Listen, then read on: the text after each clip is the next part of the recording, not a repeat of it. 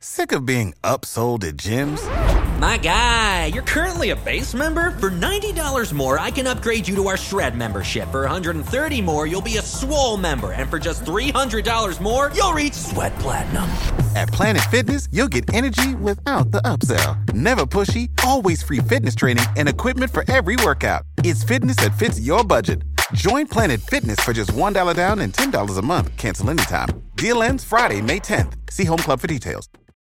When you need mealtime inspiration, it's worth shopping Kroger, where you'll find over 30,000 mouth-watering choices that excite your inner foodie. And no matter what tasty choice you make, you'll enjoy our everyday low prices, plus extra ways to save, like digital coupons worth over $600 each week. You can also save up to $1 off per gallon at the pump with fuel points. More savings and more inspiring flavors make shopping Kroger worth it every time. Kroger, fresh for everyone. Fuel restrictions apply.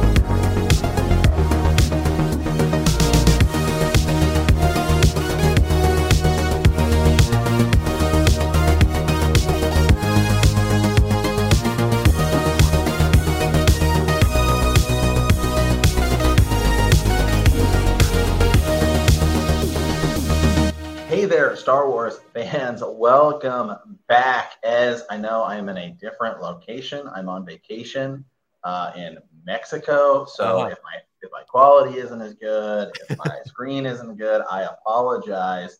Right. I'm actually like Boba Fett this week, in that I'm not even like really here. No, you're not. No, you're actually not. And it seems like you're in a faraway location, like Outer Rim. I'm not really sure exactly where you're coming in at, but it's great. I don't care. You're here, and you know what? It's Wizard. Okay, my friend. It's a Wizard that you're here and that we're talking about this episode, the return of The Mandalorian, this episode 5. Dude, this was unreal. Literally fantastic. Best episode, Matt. What do you think? Best freaking episode? Best episode of Boba Fett or best episode of The Mandalorian, as is the question. And I gotta say, I was looking at reviews, and so some people were giving this like a 10 out of 10, which is where I'm at. I'm at like a 12. I'm at like a 15, 100 out of 10, because regardless of whether this is about Boba Fett or The Mandalorian, it's about Star Wars, and it was freaking amazing. Mm-hmm.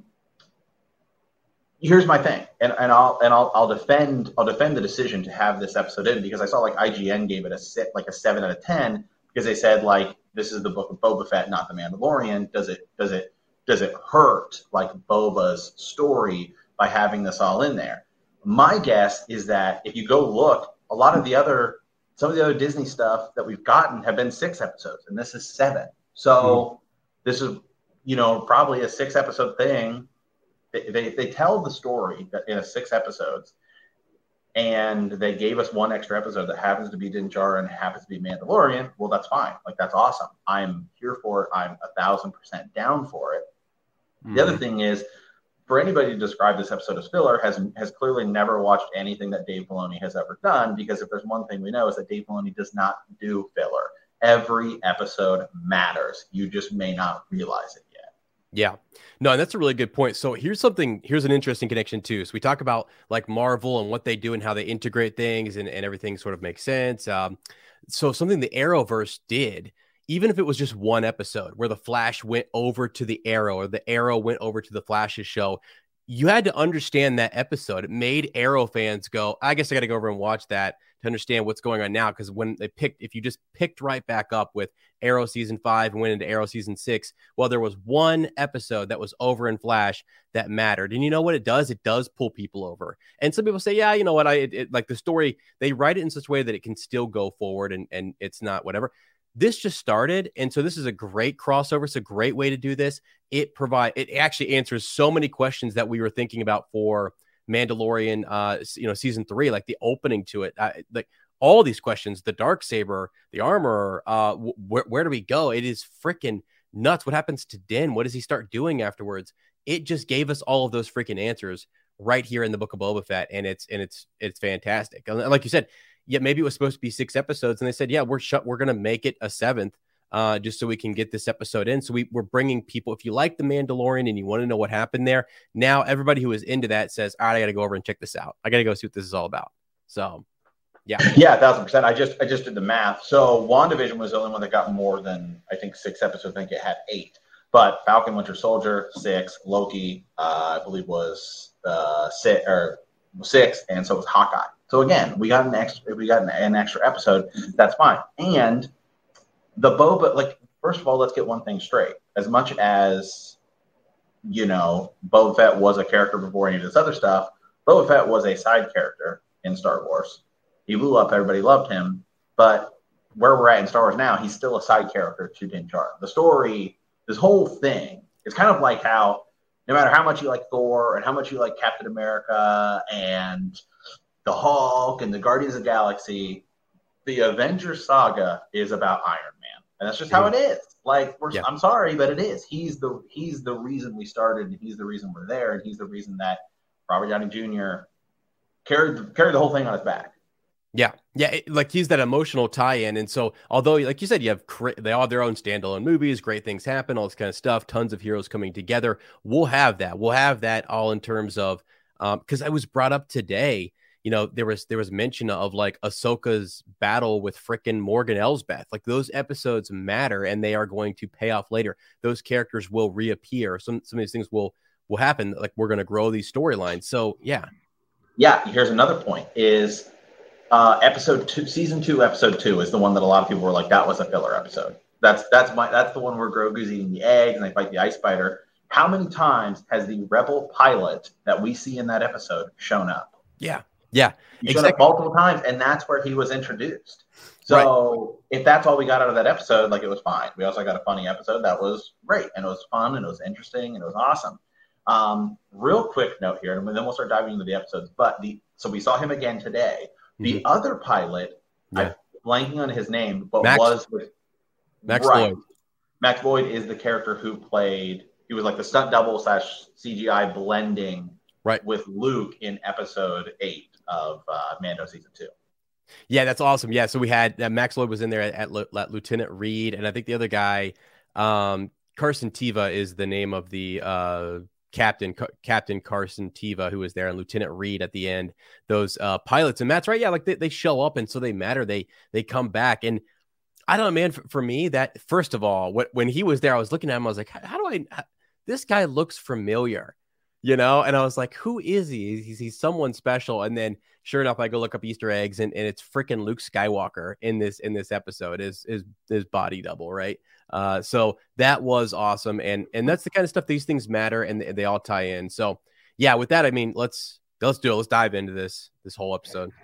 Yeah. So we knew we were going to get this, and we knew, last week we got the music there at the end. We're going to hire some muscle. I did make a prediction last week, right, off some leaks that he would get a what was I gonna say, a Naboo starfighter. We got that. We'll get to that.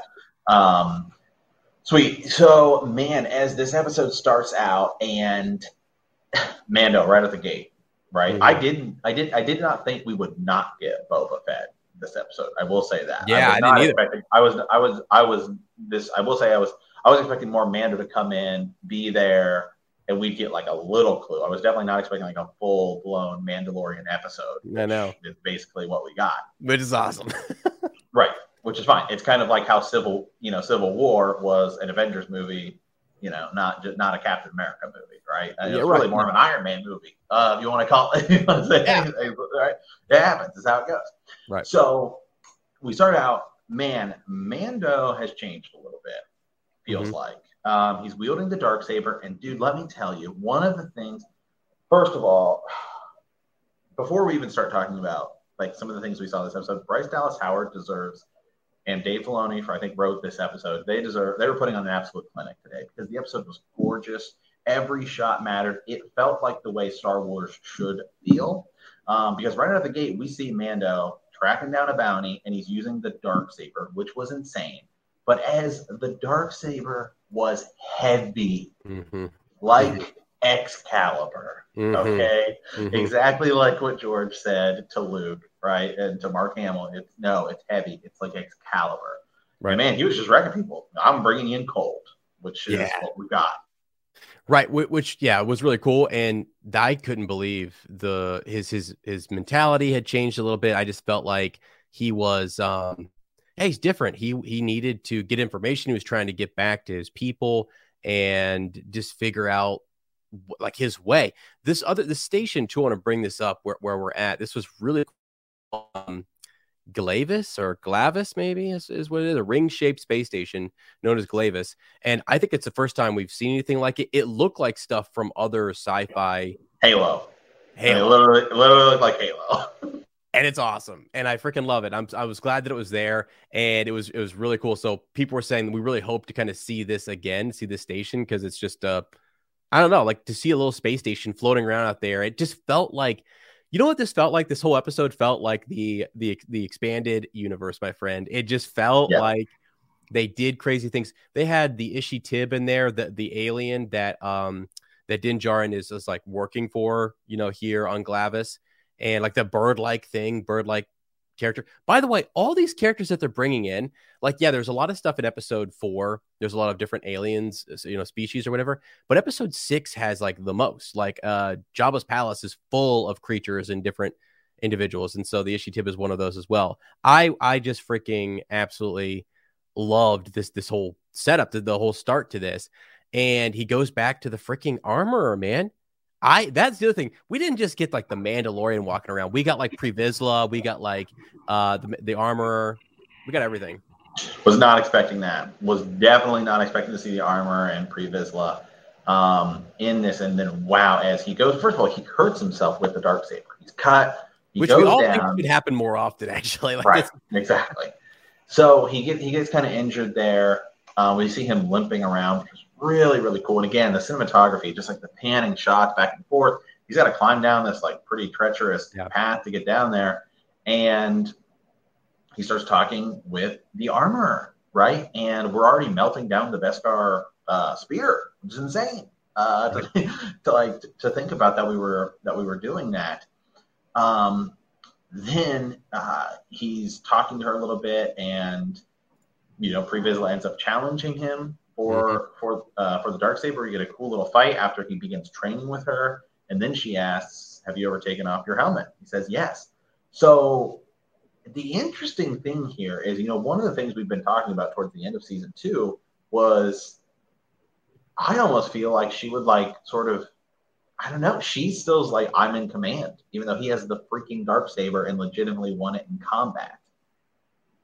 Yeah, who does the armorer think she is? Like, what is going on with her? Because she doesn't seem to be. Also, like, does it matter that much? I mean, she just sends him away. Like, it's just, okay, you took your helmet off and you have to go. There's a way to repent. You can go to Mandalore, which is cool. They totally set up the fact that Din wants to still be a part of this this religious group, right? So this more zealot kind of faction of the Mandalorians, probably descended from Death Watch or whatever. But there's a way for him to redeem himself, which made me think they're telling us what's going to happen in Mandalorian. They're giving us huge right Easter eggs here.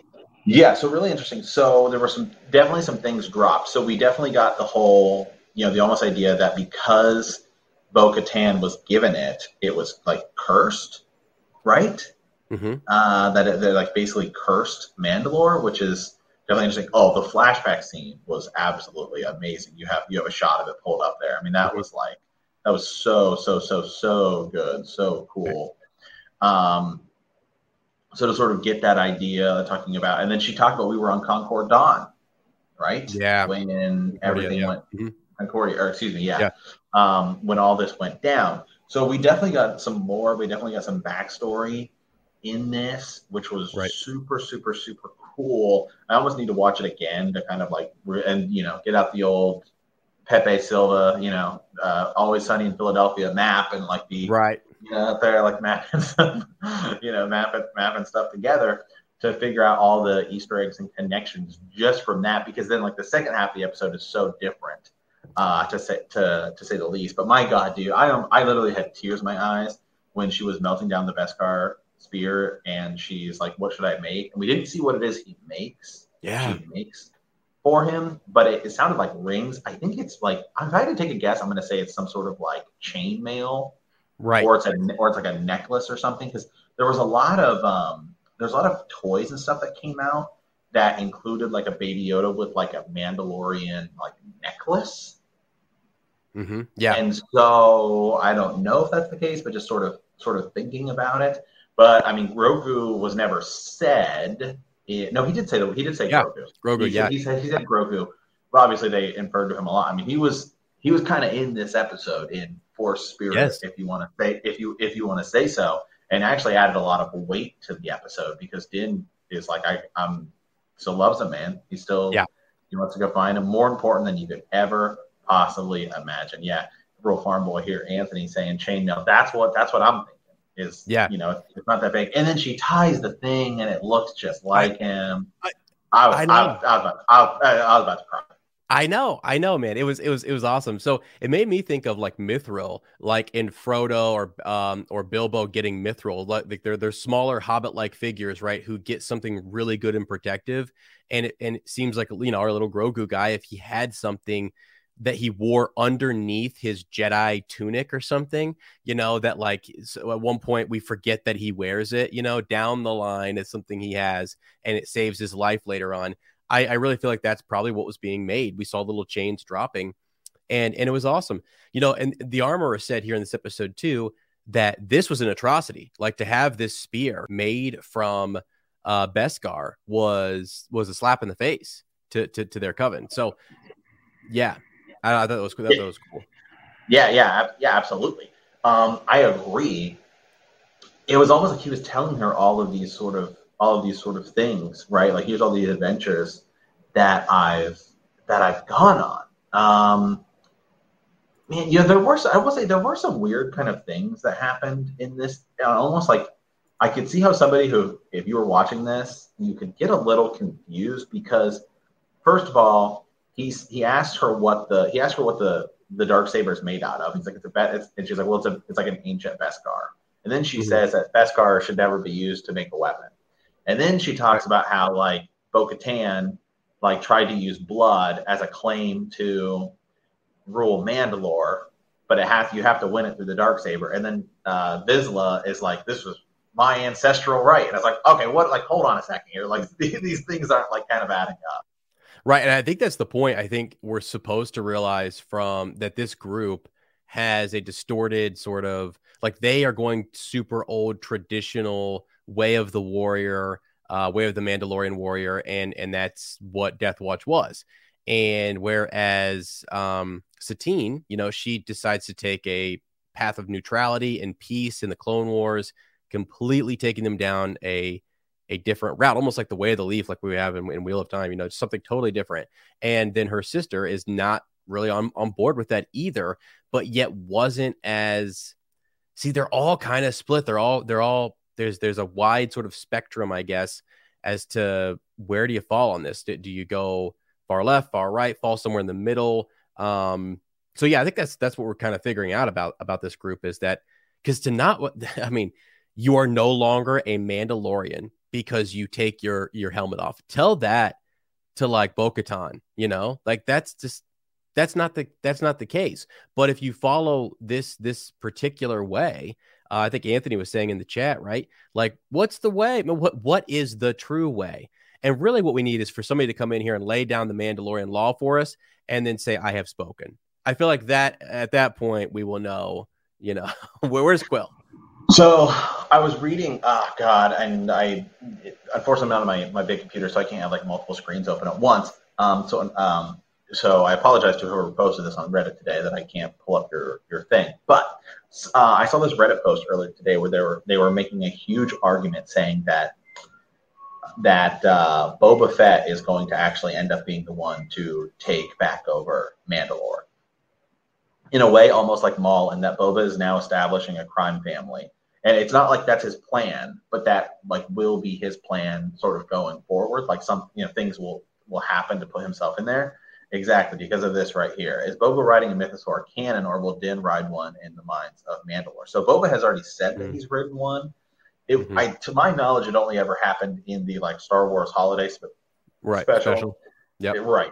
But so they've now sort of, Boba Fett has said it, and I would not take anything that Boba Fett says as a lie, because the way they've changed Boba Fett definitely doesn't seem like something he would lie about. No, right. Boba Fett's sort of sigil is also like a mythosaur, right? And so he was making this argument I was reading. Yeah, it does have a mythosaur signet after all. Is that in the comics, Boba does actually end up at one point sort of ruling Mandalore. And so, in the expanded universe, I should say. Right. In Legends. So, they're saying that this may end up being the case, is that Boba ends up taking it, because it doesn't seem like Din Djarin really cares. Like, Din Djarin, I don't think cares at all about being the rightful ruler of Mandalore. He was flat out like, here, take the sword. I don't want it. Right. Yeah, he just wants to be a part of this group. It's something he was a foundling. He's in on it. I mean, but they talk a lot about Creed. He brings it up today in regards to Grogu and how, I don't know, like his feelings towards Grogu, and then what Grogu would need to do would be to become a Jedi. He'd have to kind of forego all attachment, which is interesting. The Armorer seems to know a lot about a lot of things. So who she is actually a really big deal. And the fact that she doesn't have a family, we don't really know, I think is going to be a huge freaking deal.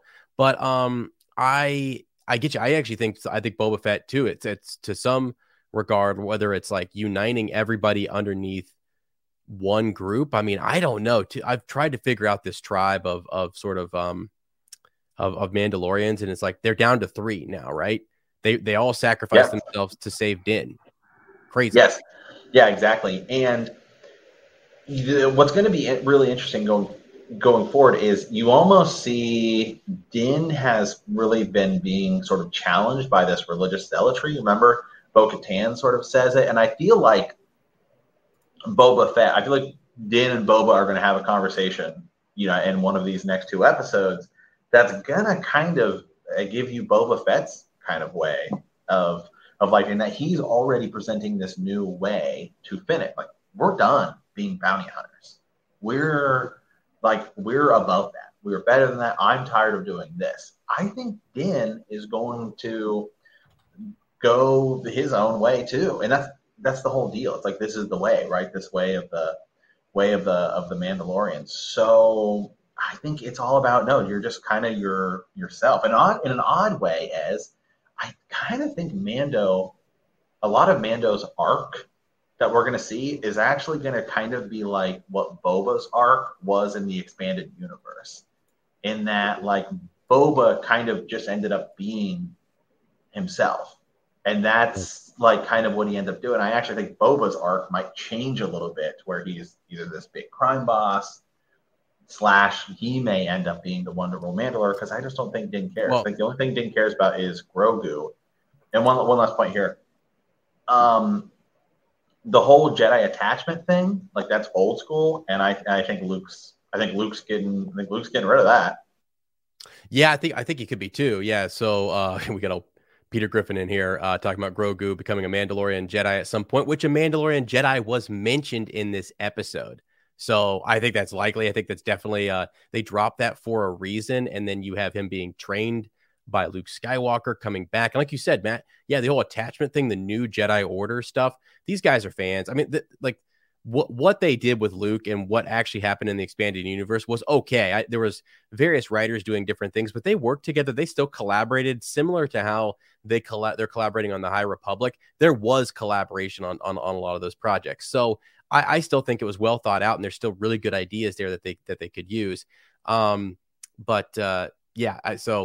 I'm kind of all for that. Also, I want to mention real quick too, just so we know. You were talking about Boba Fett. You're talking about Boba Fett and how he could become the new leader for both factions, for all groups, for everyone, just by being himself. Because you know what? I don't give if the armorer wants to sit there and pretend like she follows the way, and if you take your helmet off, you're blah blah, Boba Fett's gonna pull out a blaster or the freaking, if he gets the dark saber, and he's gonna say, "Try me." I don't come at me. You know what I mean? It's over, man. It's overkill, master. It's done. Like, he will literally, I think, just step in and be himself. And that is sort of the thing in Legends and in the expanded universe, was he just was. You looked for a strong leader, someone who was just like, no, I'm not changing because you say some weird cryptic, thing, and you think you follow the way of the Mandalorian. I'm not going to follow Katan or whatever. I'm just going to do my own thing. And I think that power and the way that he walks and governs his life, that also could be the same thing that Din Djarin starts to figure out. Maybe he's teetering back and forth between two things, learns it from Boba Fett, and then goes about his business and does his thing. But I don't know. Right now, he's definitely still on. He's still trying to be a part of the faction known as the Children of the Watch. Yeah, exactly. So we'll move on, because we're going to obviously come back to like so much just Mandalorian predictions and everything. So he ends up, winning the fight against Vizsla, and he, told he took his mask off, so now he has to go redeem himself, the whole deal. This is where like the episode kind of shifts from like epic to comedy. And I thought that the second half, or really almost like second 2/3 of this episode, were freaking hilarious. They bring in Kelly Mato, Amy Sedaris again, who is like a comedian. She's really funny. I love everything. I mean, first of all, Mando's flying coach, okay? Like, it's freaking ridiculous. He's flying coach.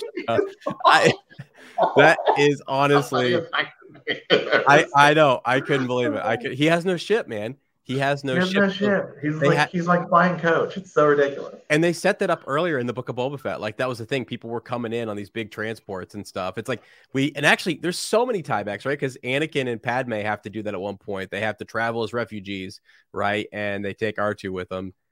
Also, let me just say that the score in today's episode was so sick, because they took like the Boba Fett theme, and they blended it with the Mandalorian theme, but they didn't just like take it wasn't like last week where you just heard the full Mandalorian theme. Mm-hmm. Not that they sound very different at all. Like they definitely sound distinct, but they're Star Wars, and God, what's his name? Ludwig, he does such a great job at this stuff. But like they blended it in sort of with the way they've been doing the Boba Fett theme, and it was just such a cool way to do it. So we end up going in. We're at Peli Motto's shop, and the rumors and leaks and everything of him getting the Star Cruiser were true. I freaking loved every second of it. They're building this ship. It's an old Naboo starfighter, N1, but they're like custom rigging it, right? Yeah. Flat out, just it's a hot rod essentially, and it was so cool. And I love that ship. It's my absolute favorite ship in Star Wars, because I'm an episode 1 homer. Yeah.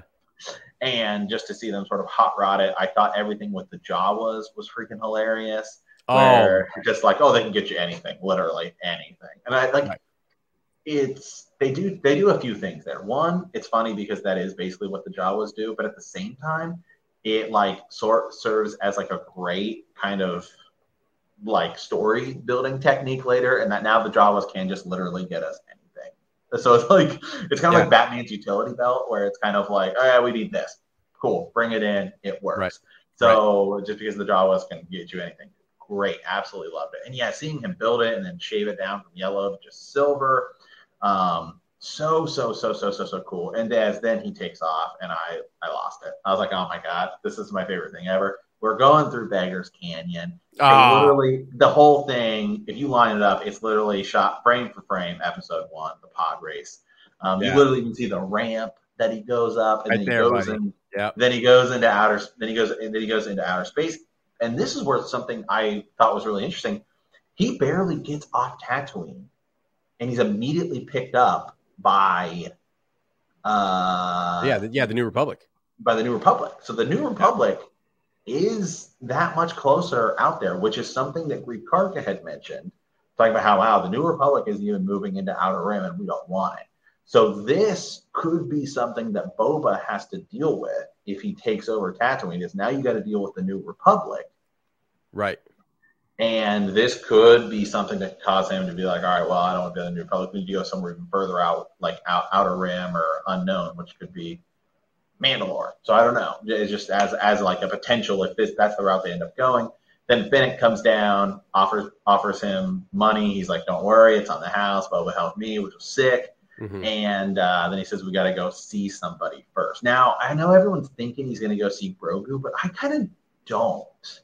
Mm-hmm. I don't know why. I don't know. I just don't think we're going to see him. Like, I just don't think he's going to go fly to Luke and like we're going to see Grogu. I mean, who knows? It's Dave Filoni, but I don't know. I feel like we're gonna run into like, I don't know. Maybe it is. Maybe I was wrong. Maybe they're gonna go get Mayfield or something. I just don't. I don't know. For some reason, I just don't think it's gonna be Grogu. Yeah, either they're gonna try to introduce another character that's gonna be important for the Mandalorian season 3. Like he knows a friend, and we're just gonna. It's one of those things like Obi-Wan out of nowhere. He and Dex are buddies, right? Where'd this guy come from, right? That's just what you do. You introduce a new character and off we go. So it could be that. It also really could be Luke Skywalker and Grogu. I mean, that way they just showed us Max Lloyd, who was, the body double and stuff. And I'm not saying they're going to bring back Mark Hamill. They've done the deep fake sort of technology stuff. Like, he got the counseling, got the coaching. I don't know. They might have the green light to just do more of that kind of stuff. And so I'm like, go for it. So to me, I don't know who. We can speculate. We'll do a whole thing on who that could be. And who do you guys think down in the comments? Let us know. We'll throw some of them up here. But because is he going to bring freaking Grogu in on some fight at freaking Jabba's palace? Like, dude, it gets to be like, this is where the quirky kind of like, just you've got your action figures and you're lining them up and you just happen to have the Jabba's palace, or maybe you've got like the Bright Tree Village little thing from back in the day. You've got those other things in those locations. So you put people who would never be there at those locations and fight because it's what you have in front of you. These are the toys that you're given to play with. And they are doing a fantastic job just making stuff up and making these connections and just having fun with this. Like, you don't have to, it doesn't have to be. And then they're just going for it, Matt. They just flat out go for this kind of stuff and give us a whole episode of Mandalorian or the Mandalore and drop tons of stuff with the armor and then Grogu. Yeah, I think because doesn't he say I have to go pay a visit to a little friend? And I think it's like, ooh, people are thinking little as in Grogu friend. But maybe I was wrong. Hey, maybe Timothy Oliphant's paying is here because you can easily just ride right over to him. Hey, man, helped you with that great dragon. Do you think you could help me out here? Right. I mean, or I could see all kinds of stuff. I could see freaking Bosk. I could see he knows Bosk and he goes and gets him, and then they don't realize he's working for Boba. I mean, if it is Luke Skywalker and it's going to be Luke Skywalker freaking like and Boba Fett working against like this army of Pikes, it would be the single most epic thing that's ever happened in Star Wars, and we will all lose our minds. And I mean, I don't. At that point, I won't know what to say. But again, that's what Dave Filoni does. So who freaking knows? Maybe he's going to get Ahsoka. Well, I don't know, but I just it could be anybody. Right. So here's the thing, and not to drift into this too much, but like you had the magnificent the legendary characters in the sequels, and you didn't use them right. You didn't work out. So like in this, you can do things. You can bring in freaking Han Solo, Chewbacca, Luke Skywalker, Grogu, Bosk, all of these individuals. He could go see, and then anybody who we met in season 1 and season 2 of The Mandalorian, they're fair game. He does say like a little friend, but I think that might be to does he say a little? I mean, I have it right here. I got this. I got to pay a visit to a little friend. So I don't know. Again. I mean, that's a common expression. I just don't. Yeah. I feel like because to me it feels like he hasn't seen Grogu. Right. I don't know how he even knows where he is. No, I don't know. Yeah, exactly. Yeah. That leads me to think that he's not. Maybe he's going to go. Let me see here. Yeah, I mean, some people saying here some muscle. Maybe he's going to go get Bo-Katan. Maybe he's going to go get. Hey, Bo, we helped you, Boba.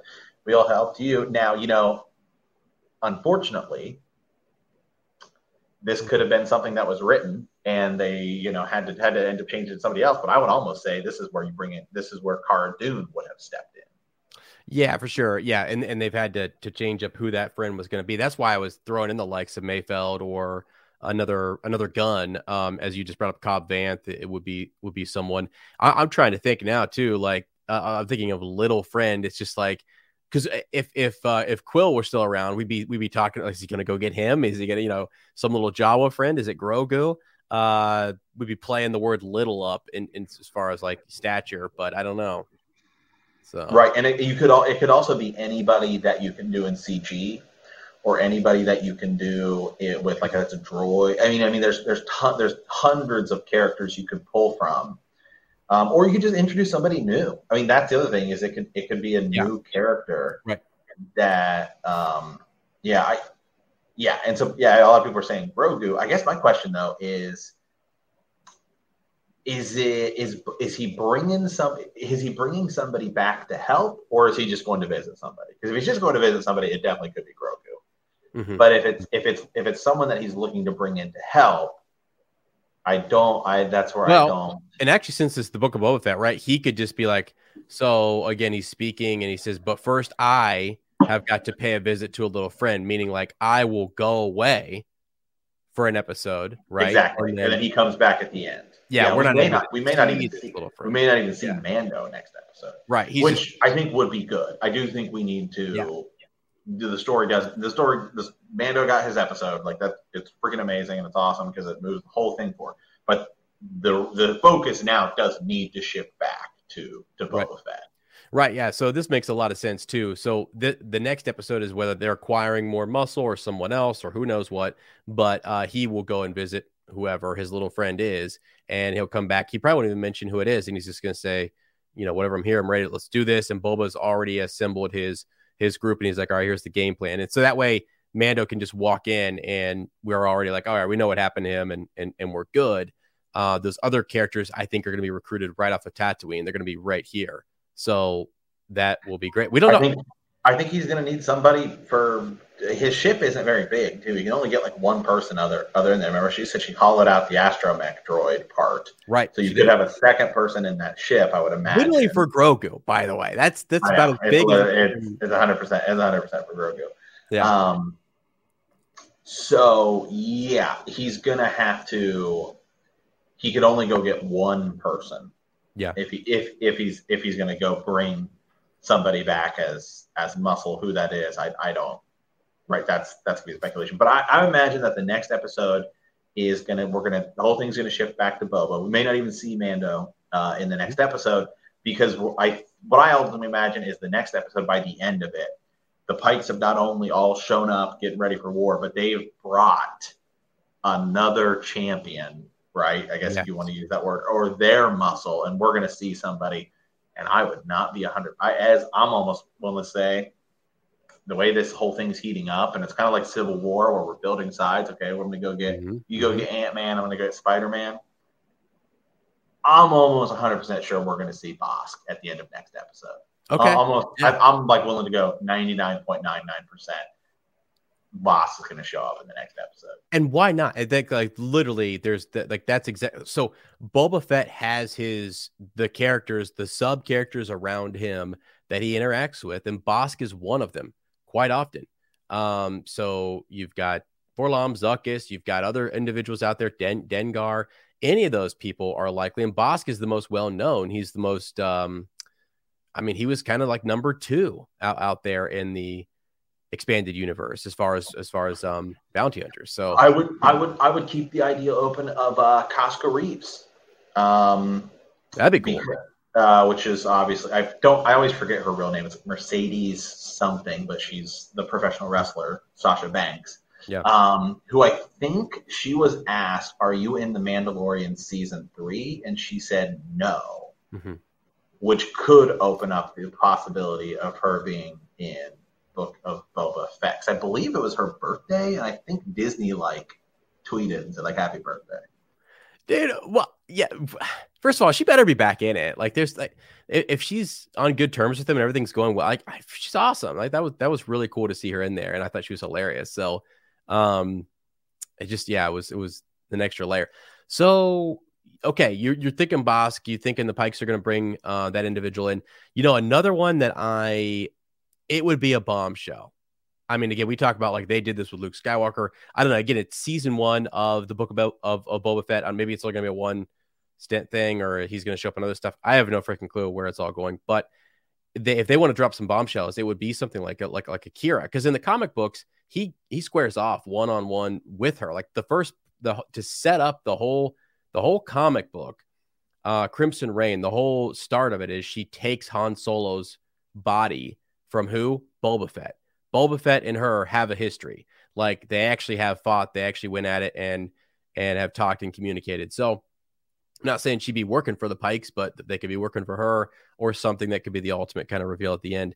So yeah, but the Gladiator situation, I think that door is open for a lot of different individuals, and I'm real excited to see who they pick for that, because that's going to be BK squaring off against somebody, you know? Yes, 100%. Yes, yeah. 1,000%. So maybe it wasn't her birthday. I was just trying to confirm that, but I feel like I've been seeing people like tweet at her. I saw something too. Yeah, I did. Yeah. I saw something. Yeah. So there was definitely something about it. So it could be. It definitely could be. It's gonna be somebody. I feel like just the way they tease it, we're leaning more on the line of somebody that we know as opposed to somebody we don't. Somebody that we know. Yeah. Well, and that's the thing. Like we keep bringing it up. Because the last 2 episodes literally end on a cliffhanger in which they're like, hey, we're going to get it's like, hey, maybe we should hire some muscle. I mean, Bennett says we should hire some muscle to get the Mando theme. At the end of this, he says, well, I'm down to help. I just got to go I got to go pay a visit to a little friend. Now, it could be, it could be him paying a visit to somebody that has nothing to do like with this whole deal, and then we get a teaser of it at the end, like it's end credit scene of like this whole thing, like post credit scene, and it's like Din paying maybe he's going to see Moff Gideon in prison because he has a ship now. Yeah, or to learn more about the Darksaber and what's going on, or what happened to it. Yeah, because that's a conversation. See, to me, I felt like one of the reasons why you said he might go get Bo-Katan, or he might go get someone like that. I think he wants to learn more about what's going on, and also like he doesn't know the state of Mandalore. So if he went and spoke to someone, even if we don't know who that is, he's going to visit a friend, whether it's Grogu or whoever. They're going to either provide information. He wants to redeem sort of his action of taking his helmet off. The show has just now created a way where he can do that. So if he wants to maybe help him get muscle, maybe understand more about the Darksaber, I don't know. I feel like he's asking for another challenge. If Pre Vizsla can just straight up challenge him to a fight, he's going to get challenged left and right. And I think it's called off early here, but I don't know. Something is up with this armor, because it's like your whole coven's been destroyed and you're still like hardcore sticking to these rules. Like, how are you going to keep getting more people when it's just 2 people? Like, Din's out there doing, it almost feels like Din's out there doing all this work for you. Yeah, I'm getting a little upset with the armor, to be quite frank, because, well, then you're no longer a Mandalorian. Don't talk to me like that. Don't talk to me like that. I'm sorry, okay? I have been out here risking. Shut the pharynx up. Yeah, okay? yeah. I mean, it's just radical. Like, that he does this one thing, and it was literally on a mission. It had to happen. Like, she doesn't, no context, no explanation, no nothing. And nope, sorry, you took it off. And that's not the way. Why can't you reveal your face or your identity? What's so hardcore about not taking your helmet off? You know what I mean? It's just, maybe she can't take hers off because it's something we know. I mean, so here's a question. Now that we know a little bit more about the armor, is there anybody who we think it could be? Oh gosh. Again, have we learned anything more? I feel so less inclined. A long time we were thinking, it could be Omega. I think I'm still leaning towards like Rook Cast. That was a big theory, just like to tie it into Maul and all that stuff. And especially Vizsla is the guy who's with her, and obviously they were sort of part of, like the Death Watch and they're with Maul. So that's kind of maybe where I'm at a little bit more. Right. No, I remember the Rook cast situation coming up, and that individual being close to, I mean, knowing more about the Jedi because of Darth Maul and the proximity that she had to him. With Obi-Wan and Ahsoka and going up Yeah. against them. And Yeah, would make a lot of sense. And for us, for your kind of mainstream fan or whatever, if they don't really care, the name Rook cast sounds cool. Like they'd be like, all right, cool, it's just this person, whatever. But we would all be like, oh wow, we understand more of the connection. And that's where they can do two things. You can just throw out this really cool name, and because that's kind of what they did, right? Like by throwing out Tar Vizsla and by throwing out House Vizsla, that they mentioned, they name dropped those things, and those things became important.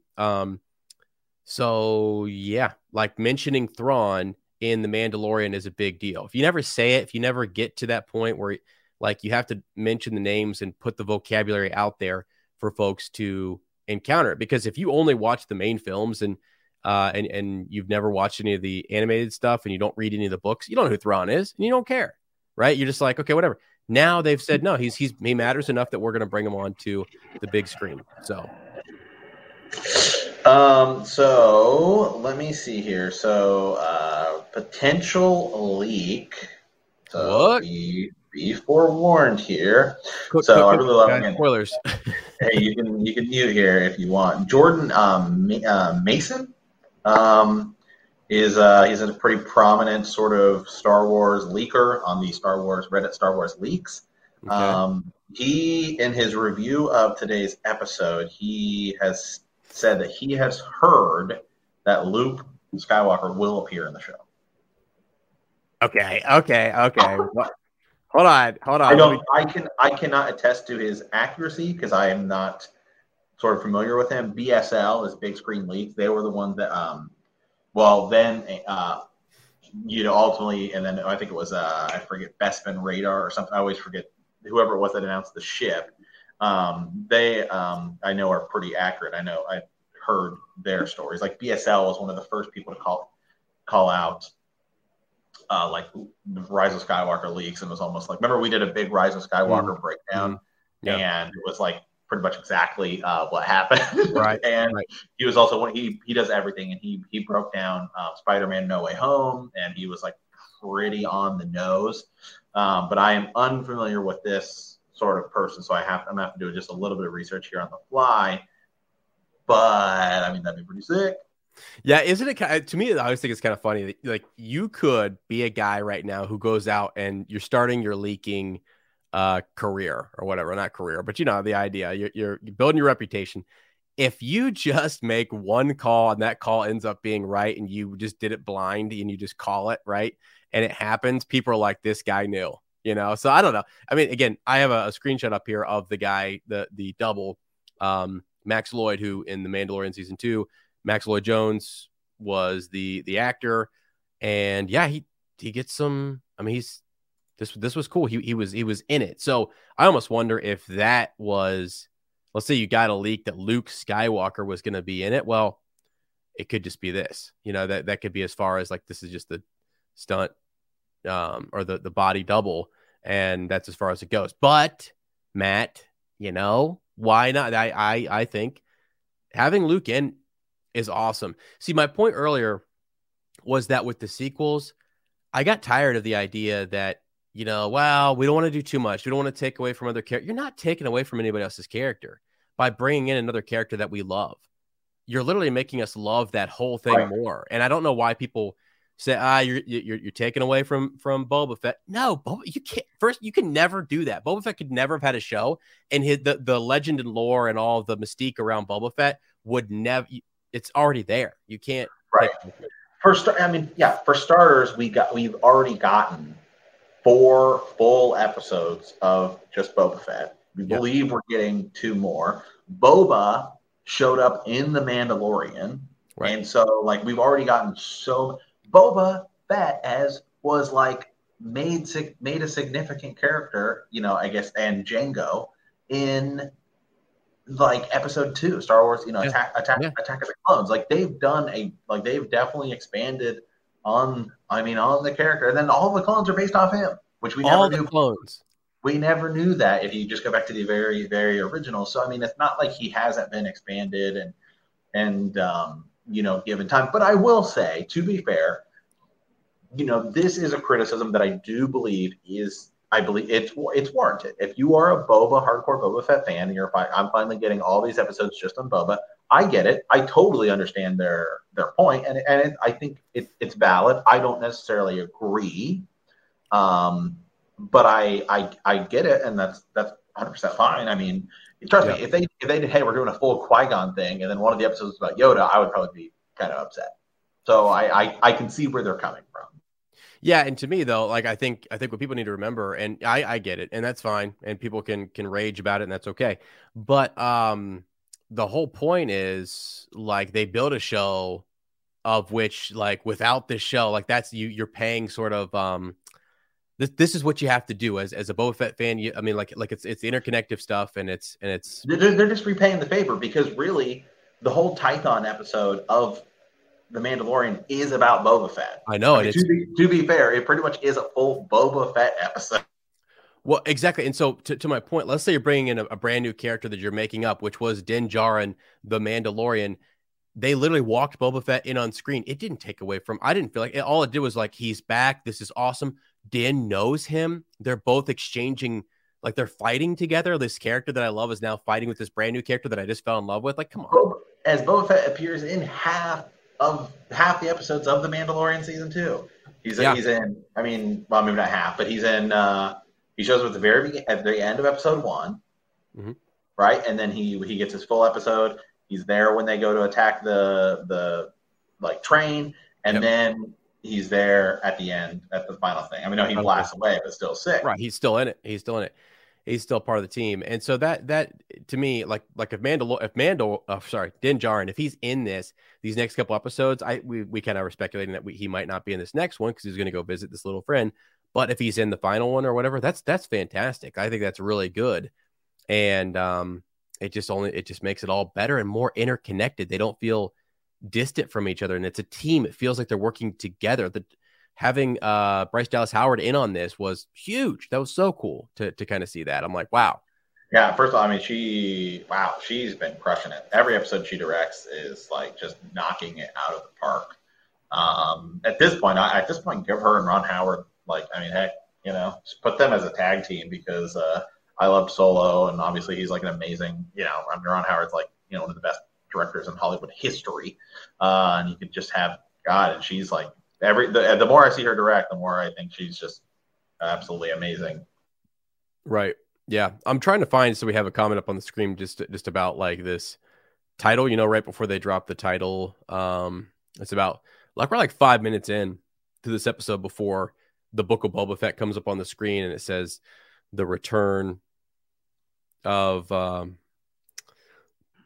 Fett. Yeah, I didn't notice that. The unusual or unlikely allies. I did not see that. Nothing that I don't specifically remember it. So unless it was a closed caption thing, like sometimes with closed captions you can get like this whole, like maybe they were describing, if you had that turned on, that could have been a thing. So, but on the rewatch, maybe it was early on. Peter, maybe it was. He said on the rewatch he couldn't find it either, but like maybe early on. I guess sometimes right when they release it, they change stuff and there's things that they have to look at and find, So, closed captions sometimes can give you a description that might have been the thing or something. So yeah. I mean, so as on a scale of 1 to 10, what did you give today's? What did you give today's episode? Buddy, it was like Beggar's Canyon back home. Beggar's Canyon back home. One of my favorite, like my friends always growing up, like I used to like bullseye womp rats with my T16 back home. They're no bigger than 2 meters. All those old episode 4 mentions or quotes. So to hear Beggar's Canyon, to see us go back through there again, to get all of this, like the episode 1 feels too. So the tie-in, but it just all felt good. And so, yeah, man, it's above a 10. You could say 11, you could say 20, you could say 100. I don't know where you stop. Oh, you know what? I think it's like I think he's actually correct. The unlikely allies, I think, is part of the episode description. It's like an unlikely ally emerges. Oh, okay. Gotcha. Right. Yeah. So that could be there. Yeah. But all of the mines have been destroyed. Are they? Have they? Are all, No, have they? Matt. No, Matt. Can I tell you something? You know what's crazy? Guess where the armorer was when this all happened? Not on the planet. Right. So how do they know? Not there, dude. So also, why are you gonna say? Why are you see? Something doesn't add up here. Yeah. Why are you going to send Din Djarin to a planet that you think could be extremely dangerous or destroyed when you just found out he has the Darksaber? So clearly, the Darksaber just doesn't seem. She either knows he's going to be fine, or there's just something going on there. Because I almost feel like it would have been like, this means that you are like our rightful ruler, and she would be wanting to be like. I know she starts training him, but she seemed okay when Pre Vizsla was going to immediately challenges him. And then she stops him. She stops Pre Vizsla from killing him. I don't know that she would have stopped Pre Vizsla from killing Din Djarin. Yeah, that's a good point. Yeah, and I keep saying his name right. It's Paz. I keep saying Pre too. Paz Vizsla. Sorry, yeah. That's me too. But hey, by the way, that was John. That's John Favreau. Right. Dude, that's freaking. He's in there just. I mean, like going at it. First of all, the vibro blades were cool. The shield, all that stuff was an extra layer. I think you're right though. I think she calls this.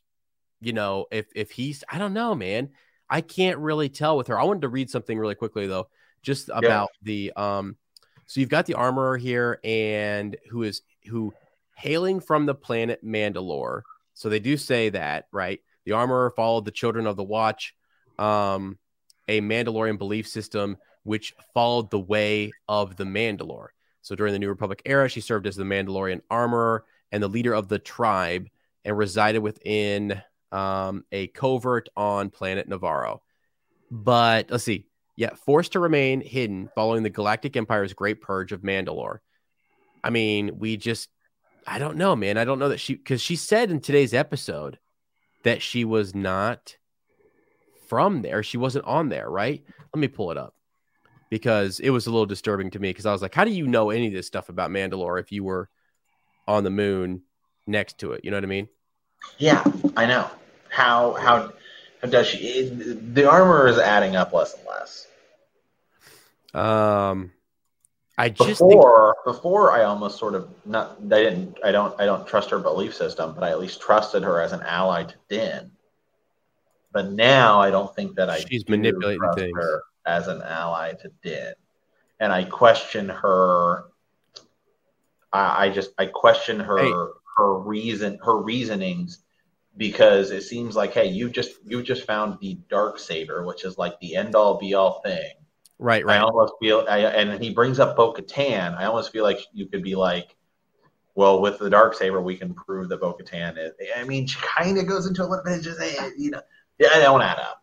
Something smells fishy. She's part of a smear campaign against Bo-Katan. That's exactly what she is. So now here's something too. So when he brings up Moff Gideon, so Din Djarin brings up Moff Gideon and that he didn't kill him. That was what was asked, right? So Paz asked him, did you kill him? No, but he was brought in for justice and for crimes, and he was arrested. He defeated him, and the New Republic has him. And he says something to the effect of like that they're going to bring him justice, right? And she literally says, we shall see about that, or we'll see.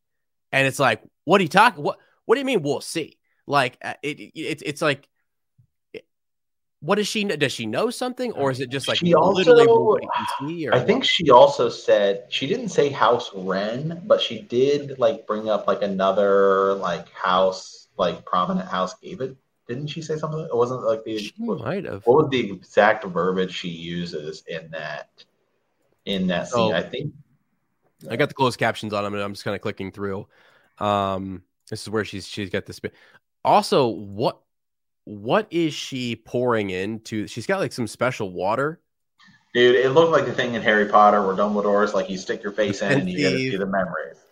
Yeah, I don't know what that is. That's some sort of fuel or something. Look like some special hokey water business going on there that I'm all for. But yeah. Right.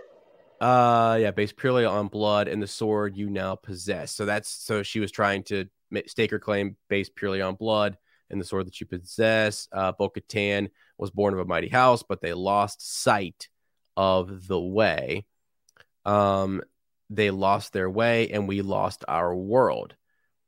Let's see. Oh, yeah. Had our sect not been cloistered on the moon of Concordia. So, like, she might have been born on Mandalore, but she was on Concordia when this all went down. So, right. So when they're destroyed. So they weren't there. They weren't there. They don't know. So that was during the Great Purge, not when Mandalore is turned to glass. Yeah, only those. See, I don't know that Din doesn't know that. Right. Yeah, I don't either, man. I don't know exactly what she knows too much about the Force. He's talking about loyalty and solidarity being a part of the way. Hold on a second. Yeah, a lot of this don't add up. And he's trying to be loyal here. Like, I don't know, Matt. I just don't know that, because even so, they're children of the Watch, but Death Watch removed their helmets. Hold on, let me click on the. Let me click on this. I know, but I the thing I could see is that let's just say, for example, that she is Rook cast. When Darth Maul gets, when Ahsoka beats him, essentially, and Mandalore essentially falls, we don't really know what happens in between Clone Wars and Rebels, except that like Bo-Katan at some point is going to take it back. But she seems to know that Bo-Katan had it at some point. So it seems to me like, because I think the last thing we know about Rook Cast is like she gets, and again, it could totally be somebody else. But that's who my sort of money is on if I had to pick somebody, because it just seems like the Maul, sort of spikes on her helmet and the ties to Death Watch. Yeah. Okay. Let me go over this real quick. So the way of the Mandalore, which is the religion, followed by the Children of the Watch. So they're the Children of the Watch. They're following the way of the Mandalore. And she describes, Bo-Katan describes the Children of the Watch as a cult who followed the way and sought to reestablish the religion, like that particular religion inside of the Mandalorian culture. We have many religions in our world, right?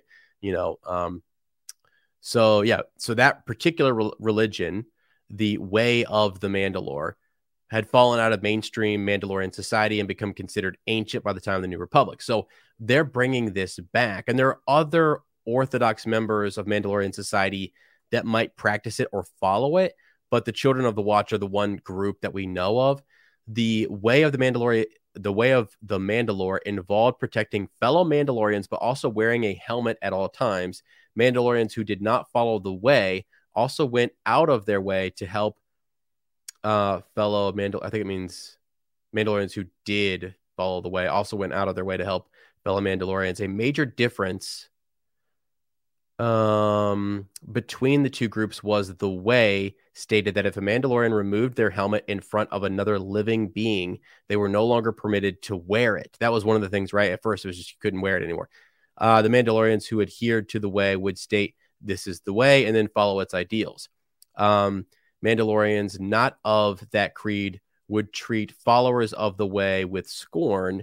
In turn, the followers saw those individuals as not being true Mandalorians. Dude, that's just crazy. It almost gets into this whole idea of like, right, if you like, you're either like there are many Christian, like the Christian faith is exactly. so many sub-denominations. It's insane. Right. Okay. Interesting.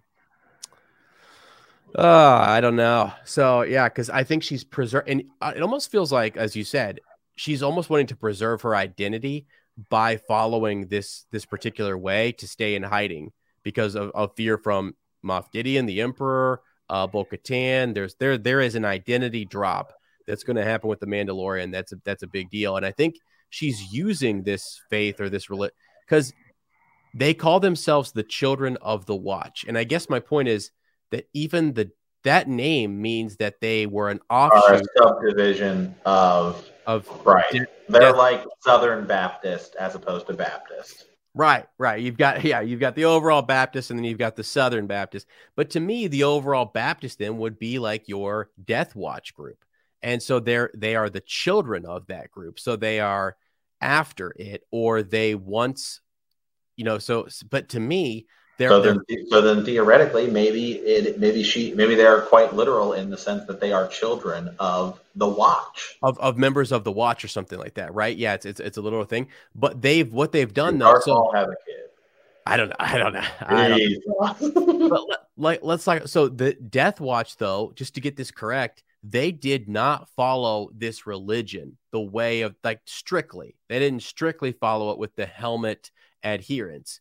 Their children in the subdivision felt like they needed to. And that kind of makes sense because, and again, it seems like they established this like between, I don't know, sometime after Maul takes over or things start to go bad, or sometime before their destruction, they're starting to say, okay, things are looking bad. We need to turn to the old ways, which was not necessarily what Death Watch was doing.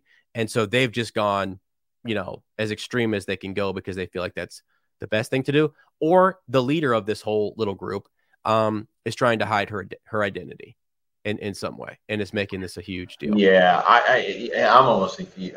Man, I feel like she's serving someone else. Don't you think? Yeah, I mean, because it just seems like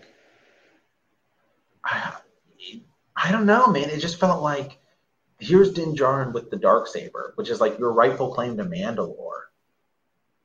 And it just, I mean, it didn't feel as like we've been talking about this moment. I thought that moment was going to be like a big, massive deal, but it just didn't. It didn't, like the way she was talking about it didn't feel as massive as I sort of thought it was going to end up being. Mm-hmm. Yeah, no, it wasn't. She just lets him walk away too with the Darksaber, which is interesting. So if he's not a Mandalorian, if he's no longer a Mandalorian, then why are you letting him walk away with that armor? Like, maybe. Hey, Maul wasn't a Mandalorian, but he had the Darksaber, and Death Watch respected that. Right. And so the other thing, though, when Din walked because I don't think they had any chance of killing Maul in a one-on-one battle. Which is why we think Boba Fett will, like, regardless of what your religion or your belief is, they're going to follow a strong leader. So someone who can do all these different things and actually can prevail.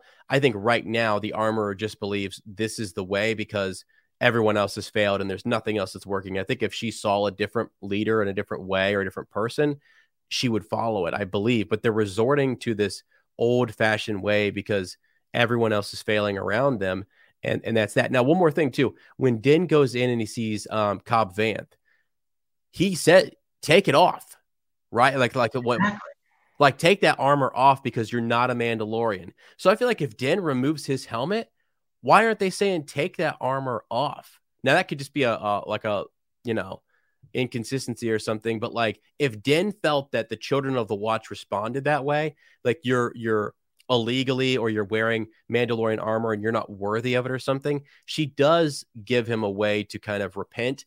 Paz says Paz calls him an apostate, right? Right. Like almost like a fallen or a heretic, a person who renounces a religion. Backsliding heathen. A backsliding heathen. Amen. Amen, brother.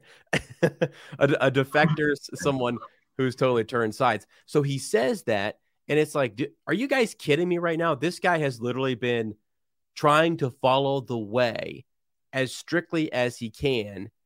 And I mean, like, I just don't know. Like, if it meant, Paz, if it meant take your helmet off or the armor is dead, and you've got like that choice to save the arm. I don't know, man. Like it just seems crazy to me. And I'm surprised they let him walk away with the Darksaber, and I'm surprised that they let him keep his armor unless they have sent him on a path of redemption, which it seems like that's the case, because she doesn't say, she just says this is the way. I think when he says that that those mines or that those whatever. So, real quick. So, the next episode, I believe, because remember we know that Dave Filoni directed an episode. I think next week's episode is the one that because I think Robert Rodriguez is doing the final one we knew. So that means that next week's is the one that Dave Filoni is directing. So just keep that in mind. Okay. God. According to Creed, one may only be redeemed. Oh shoot! Let me go back. Skipping ahead here too much. In the living waters beneath the mines of Mandalore. The living waters. Well, buddy, even if the surface was destroyed, right? Even if there's a bunch of surface issues or whatever, you've got underground caverns and water. I feel like he can go redeem himself, and I feel like he will kind of put himself back in good graces. Now, let me look at this real quick again. Can be redeemed in the... So what do you have to do? Just go in there and be baptized? John the Baptist going to come out and take Din Djarin in there and just put him under? Like, I mean, could you imagine? Yeah, almost like baptism. Yeah, maybe. If we get a scene with some prophet down there, again, I'm not paying attention. Sorry, I have to use my phone as my second screen today because I'm on vacation here. So again, and just trying to look at potential, leaks and stuff like that. So, I don't know, man, I'm starting to think next week's episode might be way bigger than we thought. Ahsoka? No. Remember the other rumor? Remember the other big rumor? And this was from credited leakers, including I believe BSL. Guys, go ahead and mute. We're gonna give you a count to 5. We've talked about this before. Is 3, 2, 1. What you say, huh? Remember there's a lot of leaks and rumors that we would see a young Han Solo. The next episode, you think? Maybe. I mean, okay, let's just say let's say Luke. Let's make that Din Djarin does go to see Grogu. Let's just say that it's Dave Filoni, the one who's directing it, which to me now kind of changes everything because now I think it is full on. Because this is the same guy that there's no way he's actually going to bring in Luke Skywalker, and he freaking did. There's no way he's going to do this. Oh, he freaking did. Yeah. So what if next week he goes to see Grogu, who's training with Luke? Right. Luke, less about attachments and everything. And what if he's there and we see a young Han Solo, and he's got a young Ben? Because remember, there was a ton of rumors before this whole deal that there would be massive sequel tie-in stuff. Remember that we were saying possibly Maz Kanata. So what if next week he goes to goes to find Luke and Grogu, and we get a little flash, and it's freaking Luke is there with Grogu, and we have he's Luke when we show up, Luke is talking to his old buddy Han Solo, and he's got a young little kid that's Ben Solo. Let me tell you what's going to happen. I would say, hold on. If Luke shows up and Han shows up and Ben Solo is there and Chewbacca's, I'm literally gonna be pulling a freaking I mean, I don't know. That's the gold mine you're sitting on. There's literally no reason. It's printing money, and it's also not just printing money. It's making good Star Wars. I'm sorry, the printing money should come second because that doesn't really. When you make good Star Wars and you just do a good job and you use these characters and this feels like I don't know. It feels like everyone who spent all of those years in the 80s and the 90s and even all the way through the prequels coming up, but especially in the 90s when all of that material was coming out, your comic books, all of your novels, it feels like it's all being brought to life. The video games are coming to life. All of these things are, and these guys were fans of that stuff. They were. That was good material. It was good stuff. So the expanded universe is now coming to life, and you're going to actually bring in you've made the Mandalorian. You have a whole group of Mandalorians that matter. You have the Armorer, who is super cool. You've got a little freaking Grogu, which is the biggest game changer in Star Wars, that Yoda and his species continues on, and there's freaking Grogu. And now you're doing the Boba Fett thing. You're back in Jabba's palace. We know what happens after that. You can't change it. Jabba was killed. The Hutts are cool. There are more of them, and we can use them, and we can build up another, like the cousins or the twins or whatever, are really cool. But yeah, someone's going to fill that void, and they are just doing a great freaking job. So I tell you right freaking now, I would absolutely love to see Ben Solo, Han Solo, Chewbacca, Luke show up, the whole 9 yards. Just go for it. I mean, right here, as Big Screen Leaks a few weeks ago said that, remember we talked about this. He's the leaker that's been really accurate. Said Han Solo will appear in the Book of Boba Fett. Jesus, guys, don't come to our live streams if you don't want something. If you don't want to know what's going to happen.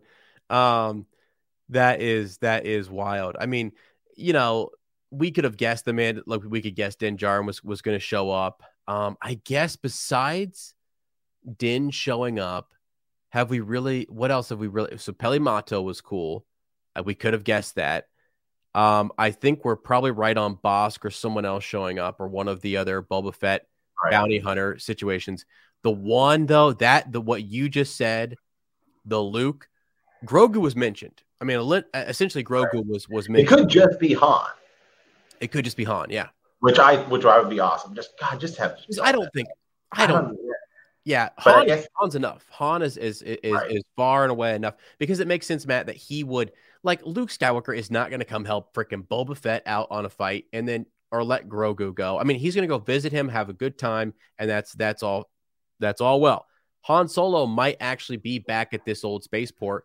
And Han makes so much sense, because it's like, hey, dude, he still owes Jabba a bounty, but Jabba's dead. Maybe Boba Fett's like, I want my bounty. And, but if Boba sees Han, hey, man, we've had some, and you get that that first time Han sees Boba Fett after the whole deal, that could be, and I feel like this new sort of reformed Boba Fett, right, would be willing to put it all behind him. Because again, we both had jobs. It's just literally what he said to BK. Right. Yeah. No, for sure. And that will be interesting to see, because if Han Solo shows up, it was Boba Fett who put him in carbonate. And so I'm trying to think of why Han Solo would be here, but there's a ton of reasons as to why he would just stop in. He's on a job, he's on a run, and he's got Ben with him. That would be fantastic.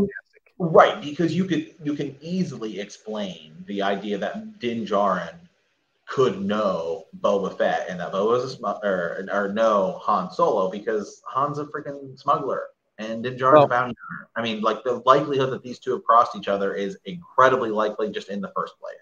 Here's something else too. So let's say they're all talking and stuff, and they get back and Peli Motto's in the episode, and she's just like, all right, yeah, you guys go do your thing. I got to go work on a YT 1300. Freight, like the Millennium Falcon gets, and Boba's like, hold on, I know that ship. That's it. Where's it at? Docking Bay, what? And I'm hired on a thing over there. I got to go over and do it. And that's our lead into he's here, right? She knows. And Boba's like, let's go talk to him. It's almost like one of those when Han was like going to see Lando. He's like, yeah, I know him from back in the day. And then he's talking to Chewie. He's like, well, I'm sure he's forgotten all that by now, right? He's over. That's what these crime guys, that's what these kind of smuggler bounty hunter types do, which is, hey, get over it. It's part of the job. It's part of the trade. So that's very likely. And it's easy to see that happening for sure. So, yeah. And again, the thing is like, do I want to see Luke and Grogu? Yes. I do feel like that would be better saved for Mando season 3 to give it like its own group. Because again, to be fair, this is still the Book of Boba Fett. I know we did get a whole Mando episode. And like, I do want it to finish being Boba Fett's thing. But if you're going to bring somebody in, Boba Fett seeing Han again is a much better story for Boba, especially this newly reformed Boba, than it would be him seeing Luke. Yeah, interesting. Like, I don't think Luke would be coming back, obviously, but like for Han to come back in and do some stuff would be epic. Yeah, it would.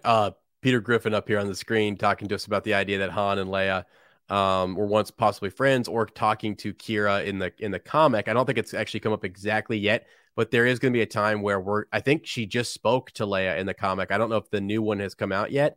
So it is interesting. I mean, I always think it's kind of funny that that Han had a girlfriend before Leia and was romantically involved with that individual. So like, if he's is there another kid we don't know about?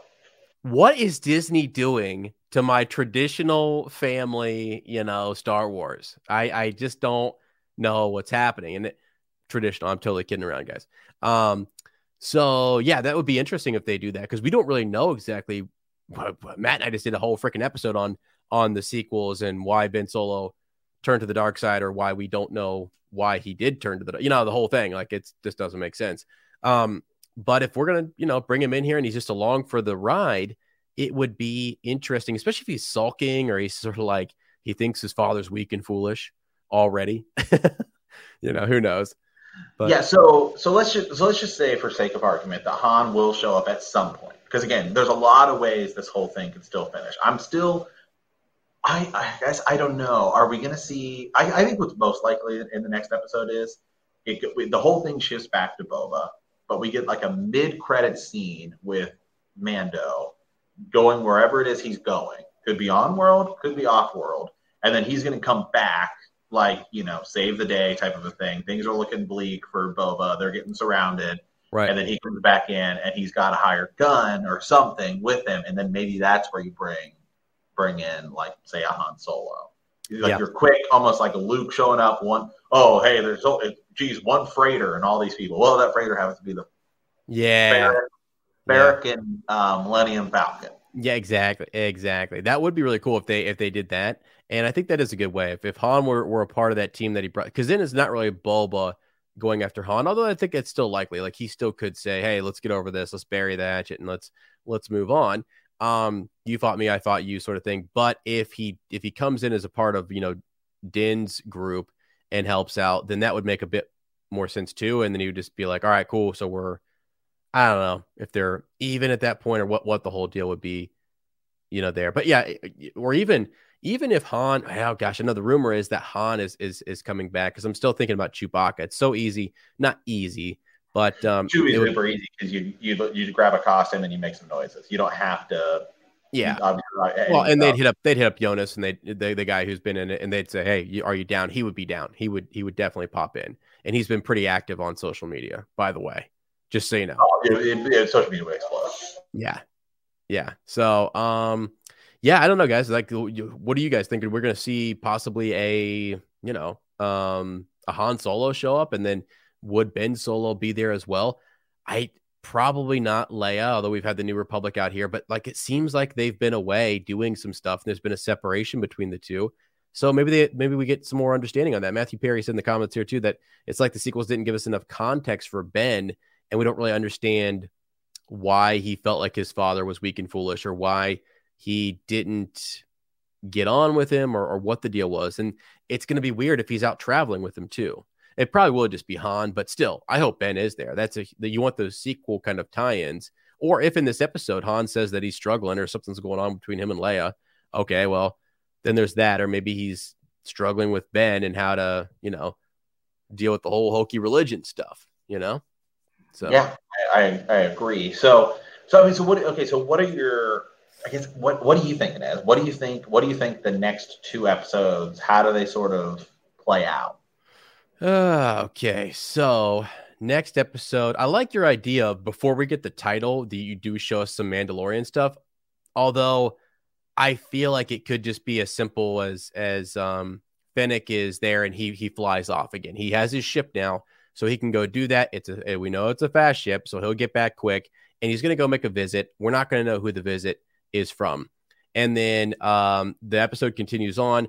Fennec goes back to Boba Fett. The Pikes, what we have to see now are the Pikes take over. Like, we need an episode where the Pikes actually start to dig in, take some ground, take position, all that kind of stuff, which then we're like, all right, this is not good. Maybe people are looking to Boba, like, what's going on? Madame Garce's place gets overrun, or they're just all in there sitting, and she's like, kind of nervous, like, letting them all hang out.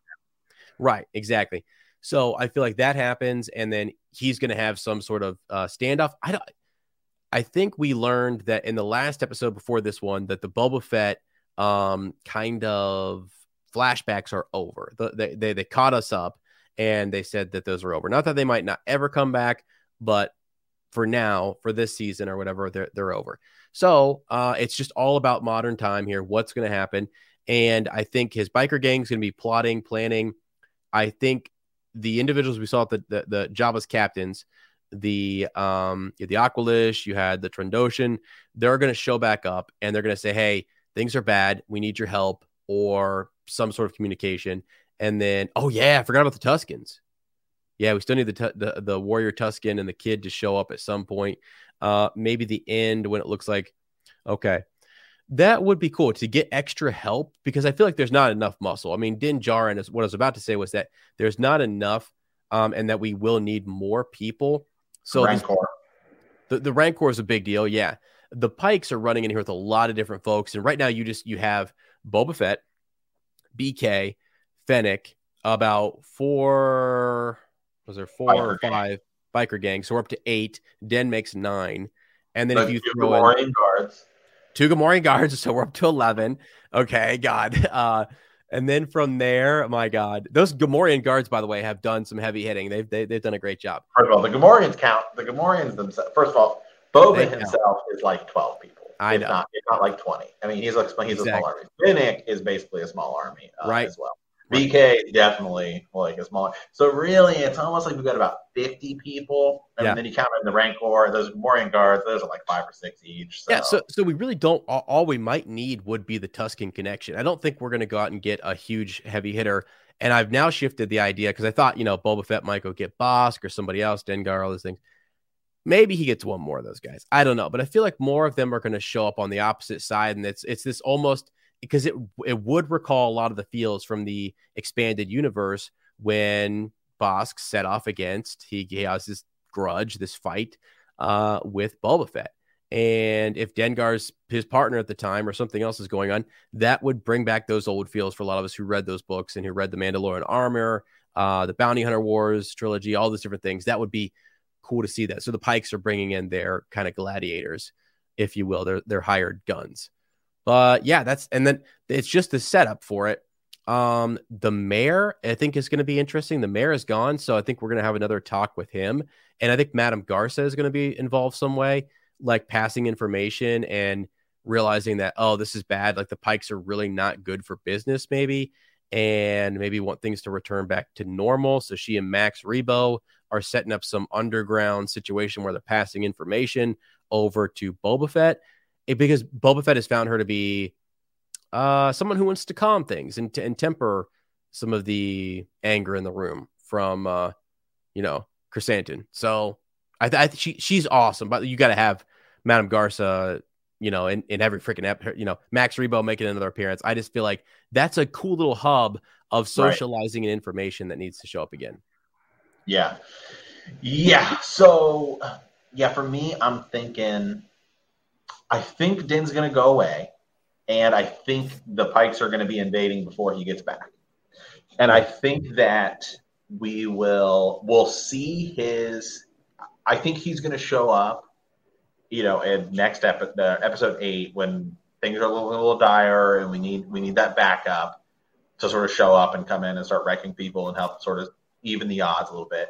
We're still going to need Boba Fett, to me, has to have a one-on-one fight with somebody at the end using the gaffy stick, because that was like the whole deal making it. Does he end up fighting that Tusken Raider? Do we end up, is there somebody he's going to fight, like in sort of a hand-to-hand combat? Because that seems like the whole deal. Like this whole Boba Fett arc has been like, the pre-arc is like him learning to be like a Tusken. I just don't know that I don't know that he's going to end up fighting that person. So I do feel like he's going to end up fighting somebody with like a hand-to-hand type of thing, right? Which would be really, really interesting and cool. I just don't know who it's going to end up. I just don't know who it's going to end up being. But I do think the Pikes show up and they're going to have their own muscle, right? Cad Bane, maybe. Yeah. So that would be really cool. And if it is, as Matt said, I think, you have 2 episodes left, right?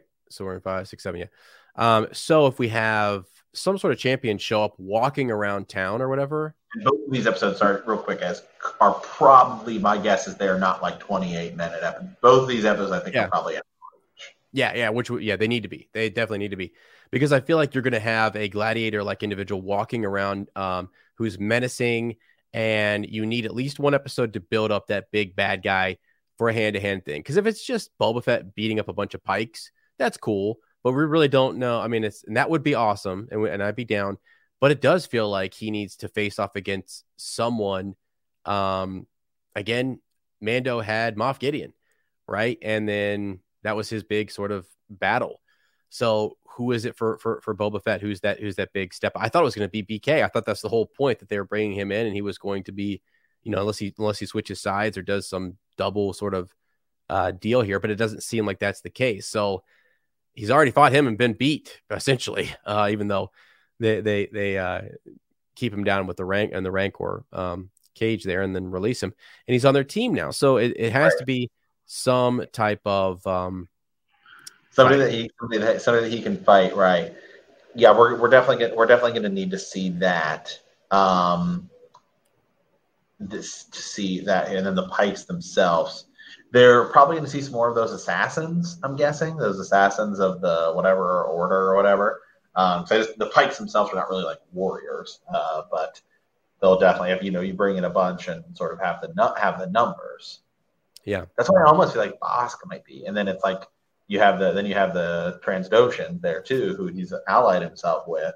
But Bossk does what he wants. It's all about the money for him.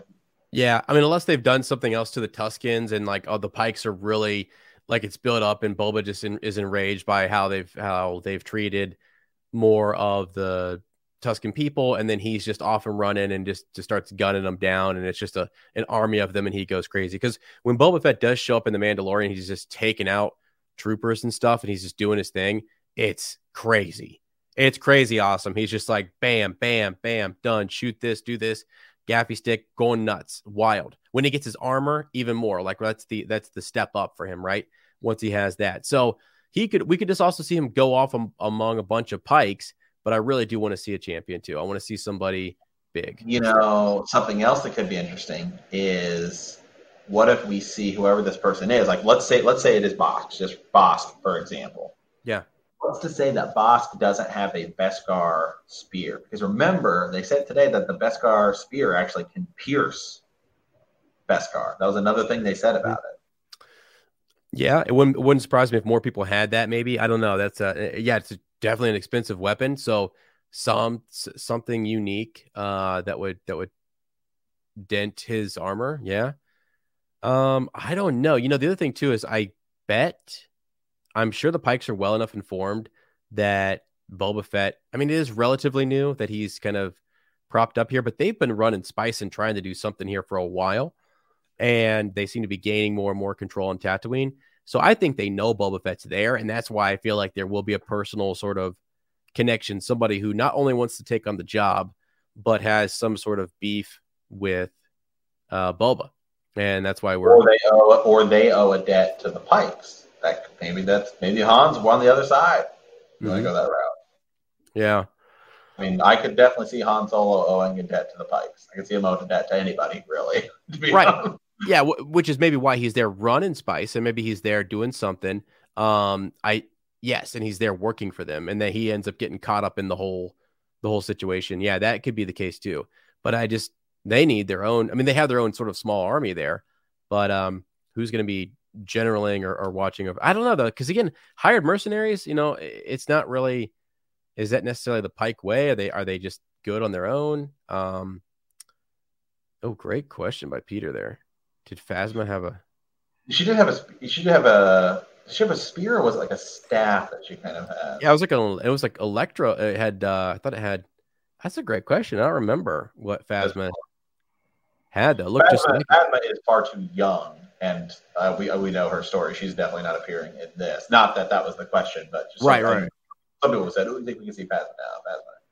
Right. Her story doesn't. Her book doesn't allow her for any wiggle room, to be honest. Right. Yeah. So, but yeah, there's just a cool connection to the spear because definitely was a topic today as to like what it can do and how crazy it is that Morgan Elsbeth had that.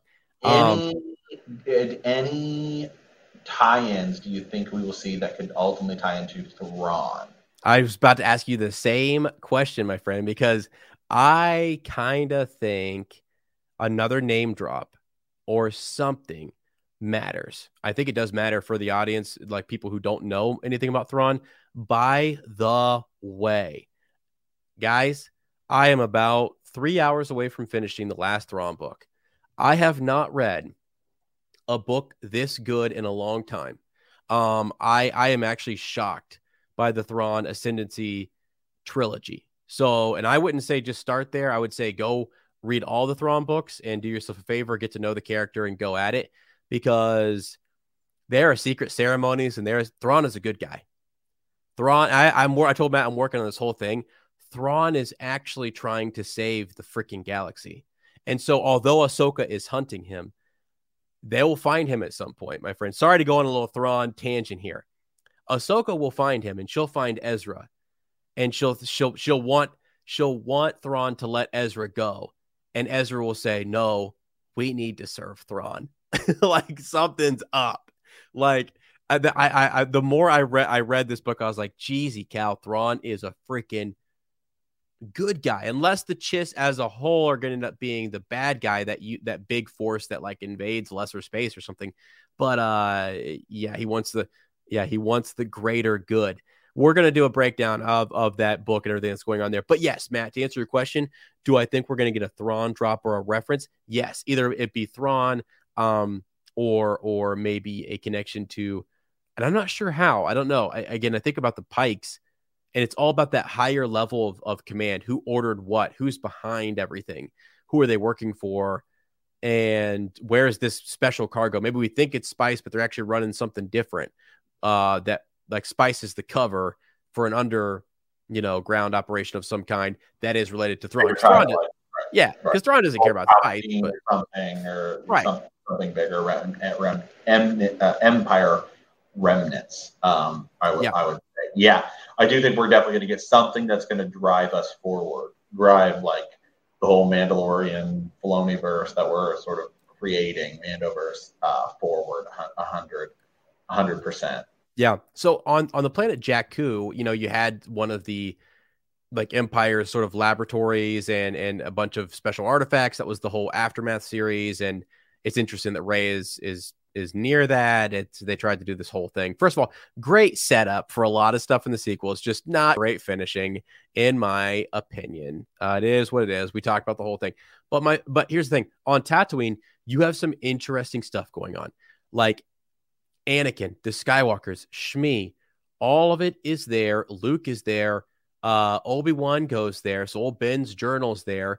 We're going to have a freaking Obi-Wan Kenobi series. Tatooine matters.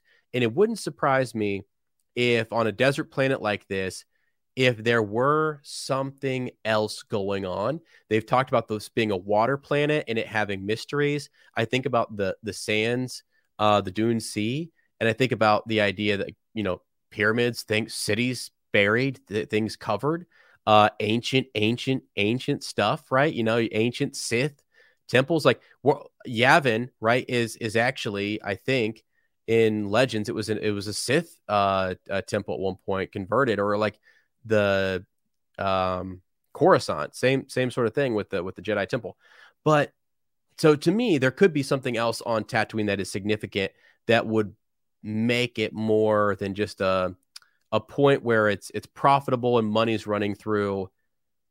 You know what I mean? Something else. I don't know what that could be. A laboratory, something hidden, something out there that Palpatine could have built it simply just because of his apprentice and the apprentice that he wanted, and this whole fascination with the creation of the Chosen One and a Skywalker.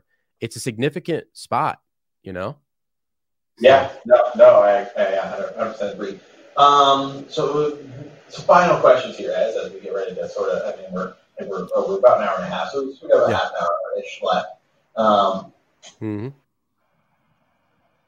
So timeline, right? Let's talk about the timeline a little bit, because we were talking about it doesn't. The Book of Boba Fett doesn't seem that long after Mando season 2.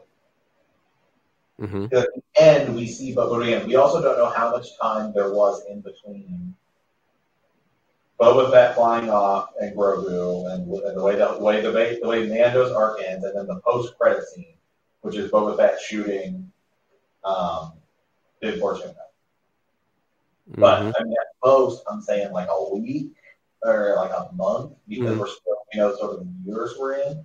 So if it is just a handful of weeks, short end, even a couple of months, what do we think Mando's been doing for this little bit of time? I'm thinking it's actually more on the shorter side in that I'm thinking like he went pretty much straight back to that cover, because it seems like that's the first time he met them. Yeah, well, hey, got the dark side, clearly. So it seems like that's what he did right after he doesn't have a ship yet. So I'm thinking that's all like days after now. Yeah, so he's tracking them down because a part of him talking to, like when he goes into the Ishitib, the alien who gave him the job there on, and I'm trying to, Glavis, which is the freaking new, all these new names, that space station. It's to find information. Like he has somehow tracked the armor here to Glavis, but somewhere on Glavis, there is the Mandalorian signs or something's been noticed, right? So the Ishitib has that and is going to give him the information. He has to go kind of find that. Now, how long does it take between the end of Mandalorian season 2 and the beginning of this scene right here, this episode? That's a really good question. Whether it's days or weeks, I honestly don't know. Because here's my worry: is that like let's say he would go bring a Grogu in, or what? Grogu's only, if that's the case, then Grogu's only been gone for a couple of days. Only a couple of days with Luke Skywalker, a couple of weeks. He has no clue where he is. Yeah, exactly. But the whole point is like, if your idea as a people are speculating, making predictions of Grogu could come back. Well, he's only been with Luke for like, did he get homesick? I mean, he's only been there for 3 days or 2 days, or maybe it's been a couple of weeks. Then it wouldn't make as much sense. If he's just going for a visit and not bringing him back, that's okay. That seems like fair enough. Go visit him. They've built an N1 fighter that has a hatch literally built for Grogu. So I do think he's coming back at some point. That's all there. It's all that foreshadowing. But I think built for him. Right, yeah, it's built for him. So I think though, after this book of Boba Fett is over, you could allow a year to go by. He's been away with Luke training for a year or something, and then he comes back or whatever, and feels like this is not the way that he needs to go, or he wants to help. He still feels this attachment, and things are unresolved. And Skywalker says, yeah, I can't train him. He does need to. He's chosen a different path. He's tried this one. He reached out to me, and it's not the way he wants to go with his life. And then we move forward. But you need more time. You do need some more time, I think, with Luke Skywalker versus just saying, okay, it's been a week or two and now he's coming right back. Because it seems it's this whole arc and this whole journey to give him to Luke and to bring him right back after only a couple of weeks just doesn't seem right. That's why I was optimistic that maybe it had been longer. That yeah, I don't think so. To me, it doesn't seem. Yeah. It doesn't seem as long. So I think I don't know, man. The more I think about it, the more I think it's unlikely. I think if we do get a Luke scene, then it's gonna be Luke with Grogu, but it's not gonna be connected. Like Din's not gonna see him. He's gonna have to figure out where he is. If anything, his best bet is to go find Ahsoka, who might still be on the same planet she was last time, and go find her and say, how do I track a Jedi? Well, I guess I just don't know, because like you literally just said goodbye to him in this really emotional thing. Mm-hmm. You're going to need a little bit of time to go by, which again, I don't know, he has something built for him. Right.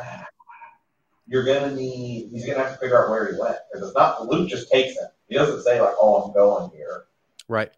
Right. So either something goes wrong with the training, not wrong, or they just choose a different path. Like I said, I do kind of think though, like after he kills Bib Fortuna, so Boba Fett kills Bib Fortuna, and then he's been doing all these different things.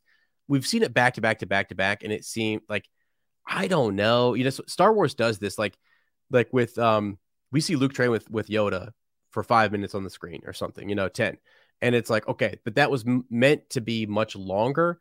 So I think sometimes these things do get like, they're not communicated or conveyed very well, because it just seems like a few days later, and it doesn't seem like it's been a significant amount of time. So that would be a problem for me if he came straight back. And that's why a visit is fine and come back empty-handed, and that ship is there for post Boba Fett. Now you get your Luke Skywalker, you get all of the Grogu stuff, and there's just this leaker's off or whatever, just a little bit in terms of, okay, now it's actually going to be the Mandalorian season 3. Luke will be back again with Grogu, but again, after the Book of Boba Fett, you might have a year or 6 months pass, and that would be enough time to do some maybe significant training. That would be more training than Rey got. You know what I mean? And I'll agree with you about the time thing too, because really that was the worst thing. And we're not getting into a big whole sequel discussion here, so that. But the worst thing that The Last Jedi ever did was put a time frame on the events, because then it totally ruined a lot of that stuff. That was one of the things with this show. We were like, is Boba with the Tuskens for 5 years, and now he was. Yeah. Okay. I mean. The way they show it, it doesn't feel like it, but I guess that's the case. Right. Yeah. And that's where it's like, I'm just trying to think between all these events, because they've actually did so many flashbacks that by the time he is sitting there with Fennec and he has.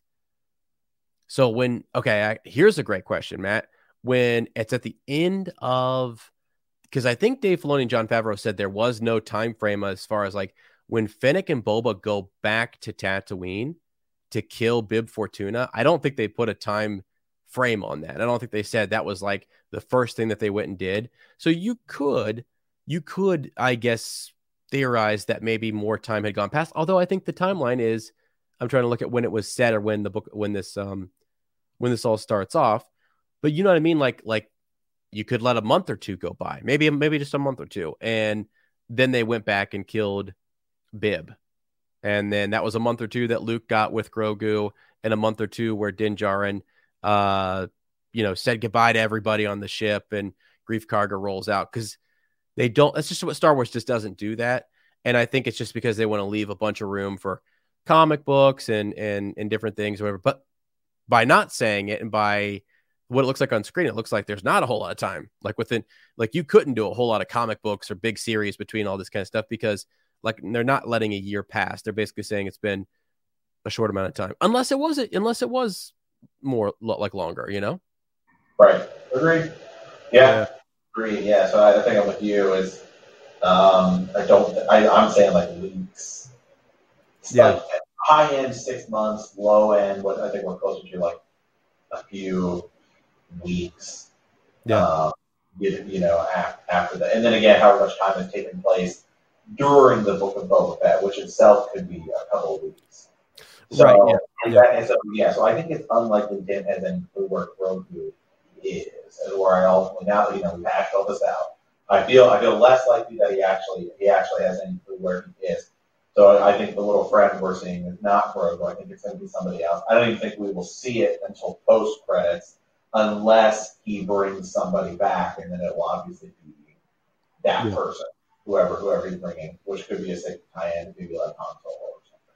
Right. And then if we do see Luke, we could get a Luke Grogu like end credit scene, show you what's going on there to set up Mando season 3. Because I do think just how we will at the end of this, we will get like the release date for Mando season 3. Kind of like how they did like basically a little teaser for Mando season 3, like they did with Book of Boba Fett. And then I think we'll see like the full Mando season 3 trailer. I don't even know if it's happening this year. We still don't kind of know exactly yet. Right. Star Wars Celebration. If it's going to happen virtually or whatever. Right. Or whether it's an in-person event or not. Right. Yeah. So I mean, and one more thing too, just on Din Djarin, I feel like he's the type of character that would just say, "Okay, you guys need my help. That's cool. I need to go do my thing." And then I'm coming back. But the reason why I think he wouldn't bring anybody, not even just Grogu or anyone else, is unless that person's going to get paid, he's going to be like, well, they offered me money. They'll offer you money maybe if you need a job. That could be the case.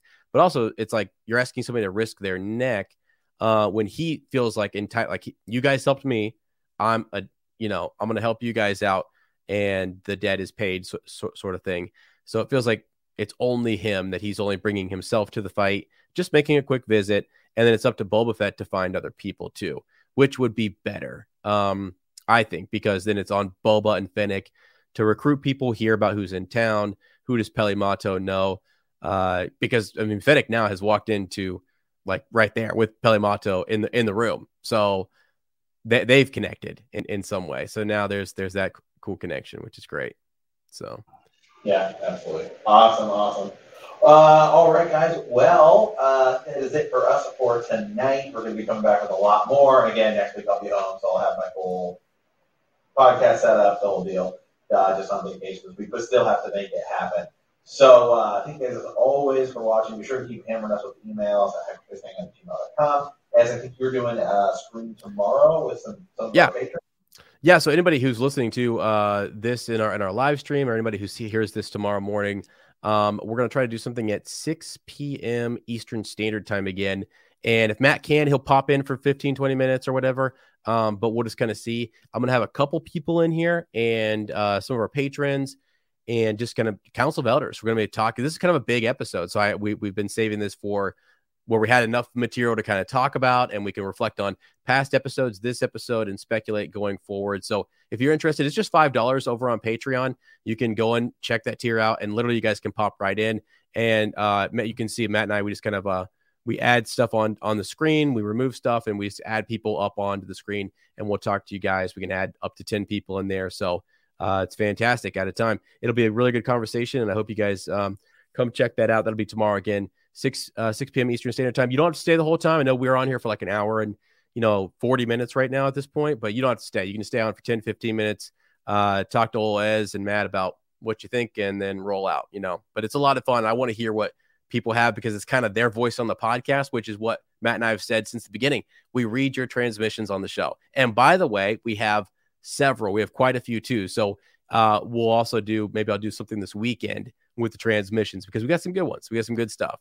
So yeah, absolutely, guys. So awesome. Thank you guys for joining us. We absolutely appreciate it. Love coming on here and talking, and what a freaking amazing episode. And the only way that we can end the episode today is that this is the one.